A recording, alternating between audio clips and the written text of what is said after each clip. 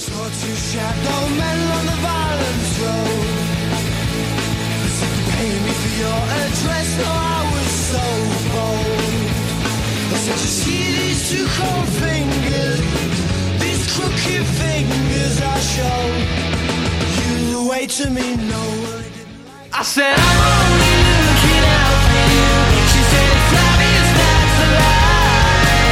And I only ever put out for you. You know it's obvious you don't try. So my snakes, a fallen greed, a fallen greed. My snakes, a war storm. Told to panic, but not to panic buy. I've been trained to buy things my whole entire life. And if I'm not gonna leave the house for 2 weeks, we're gonna need something to eat. I didn't go crazy, just some cans of food, 2 bags of pasta, some unperishables. There was a meme going round about toilet roll, so I made sure we had some of that and all. And the very next day, all the shelves are deserted, and everybody's Talk Derby to Me streaming it Corona live special on Facebook. after the Now cancellation of everyone can see the Why Not that Festival something big is in happening in the 2020. system that we So know so well. there'll be no Why Not Festival happening this year. You just heard a few of the bands that have starred there over the years. The Cribs, Catfish and the Bottlemen, and the Libertines, finishing with Beans on Toast. Beans on Toast has been at pretty much every Why Not Festival since it was tiny. And who better to get on really than Beans on Toast? He's been on once before, so organised a little interview with him through his agent, and he rang me up, and he didn't actually realise it was me at first. Let's have a listen to our phone conversation with Beans on Toast from last week. It was, yeah. I didn't realise I was talking to the same person. Sorry, mate. Yeah, brilliant. How you doing, Blake? Yeah, it was the night of the results coming in for the election, wasn't it? They come in halfway through, so we always seem to be talking to each other in the midst of some sort of disaster. Well, who else are you going to call during a crisis, Jay? Well, I'd call the police first, to be honest. How have you been coping with the lockdown in general then? Yeah, I mean, all right. Just trying, to stay kind of positive and creative, really. At the same time, understand that the world's, a terrifying place and it's changing. I mean, I sort of flip between the sort of sadness and, if you take away, obviously, I want to talk sort of openly about it, but I don't want to dismiss the fact that people are dying and, the reality that it's crunching the world. But on the flip side, as someone that's spent my whole life kind of bashing the system, in the system takes such a beating as it is currently, like it was always going to take something huge for the system to kind of reshape itself and come out the other side. I'm sort of, pinning all my hopes that somehow we'll come out the other side of this stronger than we went into it. I was quite ill, actually. Like my family also. Like as soon as the gigs cancelled, I've got a 2-year-old daughter. So as soon as the kind of gigs cancelled, and it was the news was bubbling, and it felt like it was going to happen. We kind of self-quarantined like a week before it was like mandatory, and soon after that, my wife got a cough, and so did I, and our daughter started running a super high temperature, and it was it was terrifying. We was in a position where, if in the old world, we definitely would have been in a hospital, certainly for my daughter, and we knew that we was told, and we sort of knew that the best thing to do was not to go there and ride it out at home. And we had, like I said, these are mild symptoms, but it was like that was kind of crushing and terrifying, and almost coming through that and being on the other side, and now everybody's sort of healthy and well. And as I say, we don't know whether it was it or whether it was the mind playing tricks, But I've kind of been counting my blessings ever since, because I feel like, it could be so much worse.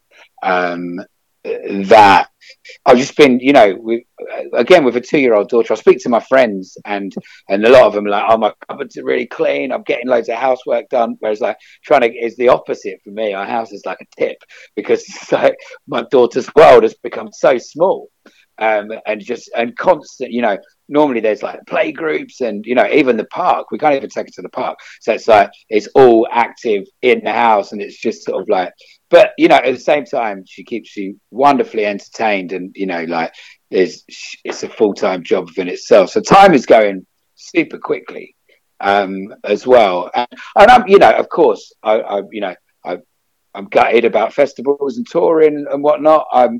But also, I know there's people in a lot worse position than me, and I've also been doing that my whole life. So I'm also not going to bitch and moan about spending some family time as well, which is probably needed. Yeah, I've kind of fashioned an expression that I've been saying to my friends and people at work when people are moaning about the little things. It's pretty shit, isn't it? But it could be worse. We could be on a ventilator. We could be on oxygen. We could be on of course. It could be a lot worse. And that's the reality for lots and lots of people. Now, it's easy to see the kind of death rates as when the kind of numbers come in and view them as numbers rather than, individual people's stories, tragic stories that. So, yeah, definitely, of course it could be worse. So you've written Strange Days that we heard at the start of the podcast. Is that kind of your way of coping with lockdown? That's how you cope with things? You write a song? It was weird instinct, really, and it was like I wrote it just sort of almost without thinking about it. It was just like, weirdly, these few months I was planning. I'd kind of earmarked time to write the new album anyway, so I was kind of, my head had songwriting hat on, and it all just started going on. It was like, it was all I could think about, and so when I sat down to write a song, it was all I ended up writing about. And then it was like I'd written it, and it was like this sort of need to record it and release it really, really quickly, and it kind of made me question why I do what I do more than before. I've always written about current events, but it was like before I put it out, I was like, what exactly am I trying to sort of gain here? Why is my reaction to this to write a song and then to kind of not to force it onto the world, but at least to put it out in the place where if anybody wanted to listen to it, they could. And I think with songwriting, especially with subjects like this, it's a part of a process of me understanding how I feel about it is by writing it in song, basically. And so as I'm kind of going through sort of muddling out the thoughts and maybe releasing it is in the hope that it can help other people understand it. But I don't know. I've never put myself under the microscope, which I did when I was like, why was this my initial reaction to a pandemic was write a song and put it out. But it was. And in all fairness, I've got more songs about it already, and there's more coming. Yeah, and you famously do an album every single year. This year, it only comes out at Christmas. This year, will it be heavily lockdown / Corona influenced by the months and months we're going to have spent indoors? Yeah, I'd written. My plan was I was halfway through writing the album that was planning to be December, and it was coming out on my 40th birthday this year. So it was kind of. And the album was loosely going to be of a kind of autobiographical nature, talking about growing up. And it was all like a kind of nostalgic album about my own personal history. And I was sort of halfway through writing that, and then it went down. And I've not been able to tune into that kind of whimsical view of the past in song since. I've just been writing about what's happening today and the kind of concerns and obstacles that we now face moving forward. And so if anything, I think there's probably going to be 2 albums at the end of the year, one that was written BC before Corona and one that was written afterwards is probably what is coming, to be honest. I know you love life on the road as well, a tour every year to go with your album, and you had another UK tour and European tour booked quite recently. Exactly. Are you missing life on the road? Yeah, I've just I was supposed to be in mainland Europe next month. We've just announced the rescheduled dates, which will be March next year. So, and it still feels a little like putting tours on, announcing tours and expecting people to buy tickets feels a little bit, don't know the word, not brave, but maybe idiotic. But yeah, I think once we come out the other side of this, there's going to be a huge battle to save culture, basically. And that's going to be from the venue side, from the festival side, from the artist side. We're going to have to, when I say about society needing a shake-up, the music business as a whole is going to get a big shake-up as well, from promoters and bar staff to bands. Everyone, people have got to come out of this and hit the ground running, basically. So I don't know what touring will look like as soon as we get the thumbs up, but I know that I will be there for sure. I kind of would see it as something to look forward to more than anything. With if you bought a ticket now, it's kind of a light at the end of the tunnel, kind of thing, isn't it? Hold on. Yeah, fair dues. Yeah, it's just that if for whatever reason you then have to push it back again, that's like incredible amount of work. Like, but not for me at all. For Adam, my booking agent, and the people that work at the venues. But it's quite a weird thing because booking and routing a tour is, it's a whole huge job within itself. A job to it, and then rescheduling a tour is double the work for no money, basically. So it's all the tours that are getting rescheduled at the moment. There's a lot of big high fives that need to go out to the booking agents and the promoters of the world, because they're just doing it because they have to. No one's kind of going to get paid for that. And again, that's going to add into this fight for culture that that is going to have to happen in order to save music, but I guess across the arts. Yeah, and shout out to Brett James at the venue as well. Yeah, of course. Yeah, he'll probably be listening. I kind of started doing this podcast as a way, when it was all new and a bit weird, of letting people know what in Derby was changing and how people could adapt and diversify. And it's just become my way of coping. It's something to do for me in a bit of a selfish way. It's what I do. It's kind of my art. So it's, a pretty selfish thing, really, isn't it? Yeah, exactly. And then, I don't know if this is also a free podcast or if people have to pay £1 to listen to it as well.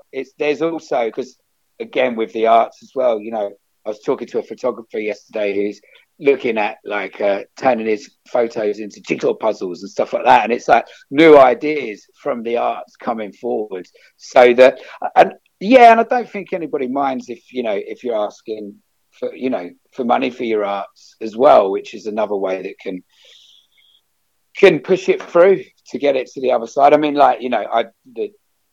earning money from songs is from sort of one song is like a bit old fashioned. It doesn't really happen that much anymore. But at the same time, that's not what drove me to write the song. But it obviously takes a part of it as well. Yeah, people creating content out there, podcasts, be it music, videos, things that are out there, they've really come into their own, haven't they? Like, with everyone being stuck at home.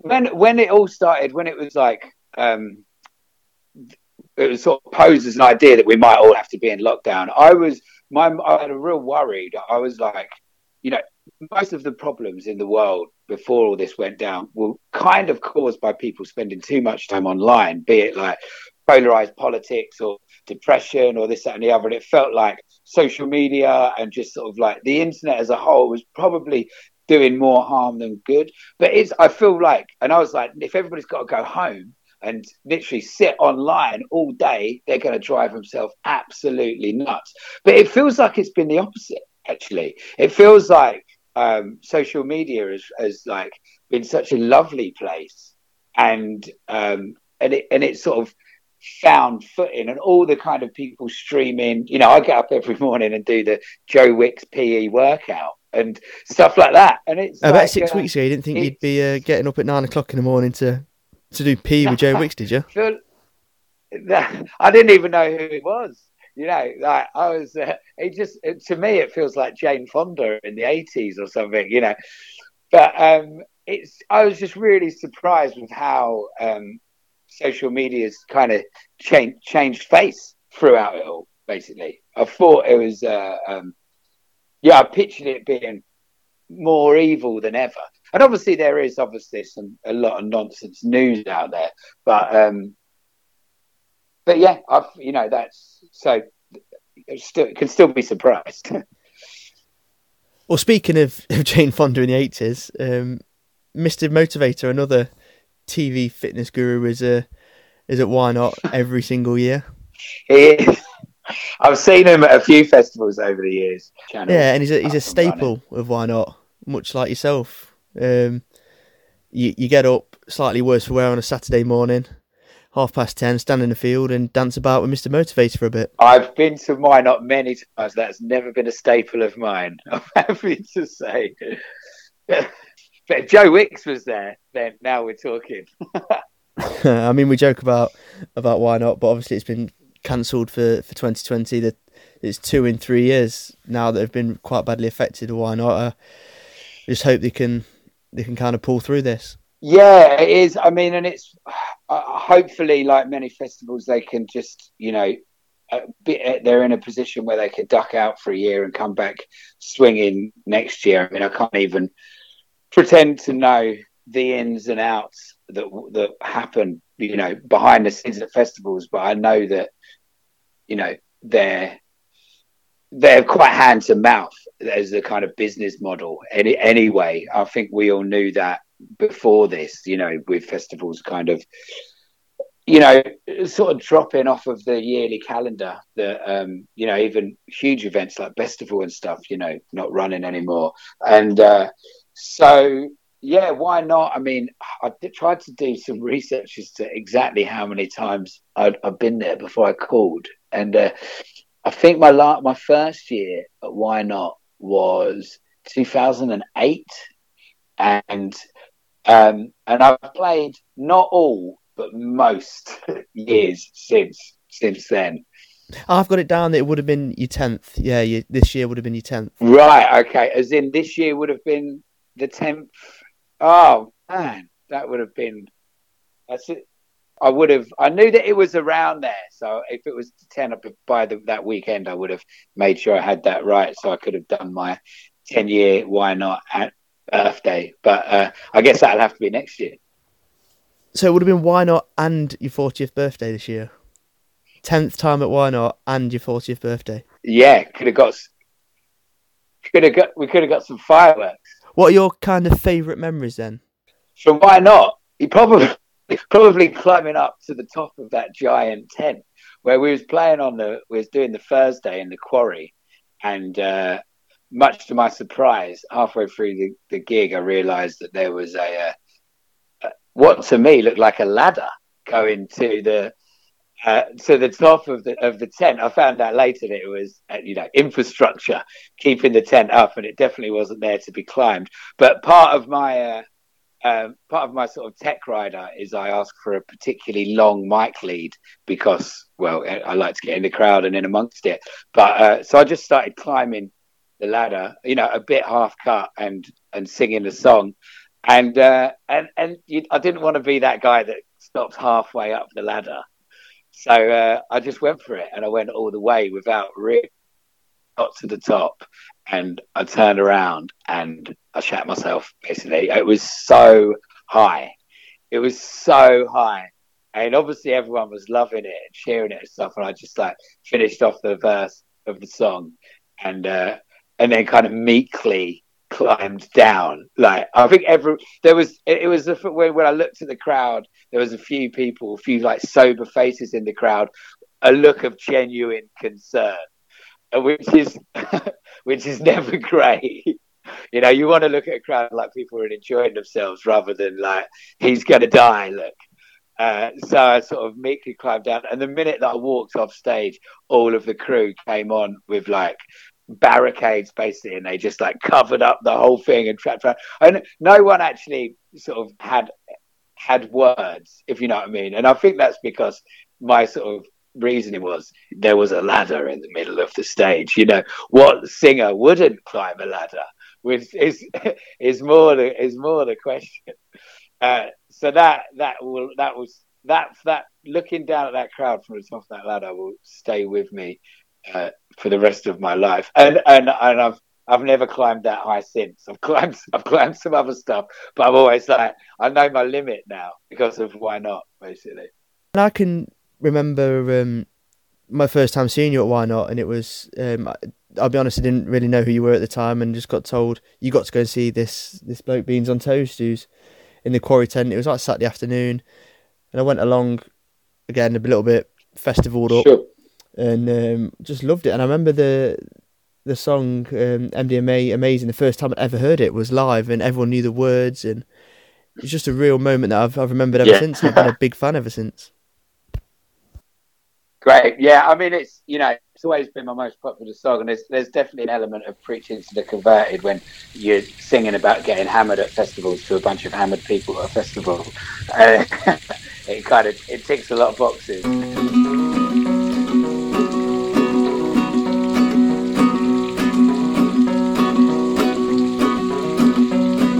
I met a pretty girl at a festival with a bag of MDMA. Well, we both took a great big dab and went to greet the day. Now I warn you, this shit tastes foul when you put it in your gob. But try to swallow all of it, it'll knock your fucking socks off. So the two of us were wired and the festival's in flow. We wandered round and watched some bands, smiling as we go. As the day turns into nighttime, a fire's being lit. We dance to an unknown DJ and sneak a little kiss. Well, being drunk can make a girl seem prettier than she is. I'm not the only one who's made mistakes when I was pissed. And trying to work out right from wrong on ecstasy is tough. But it's MDM amazing, and I feel like I'm in love.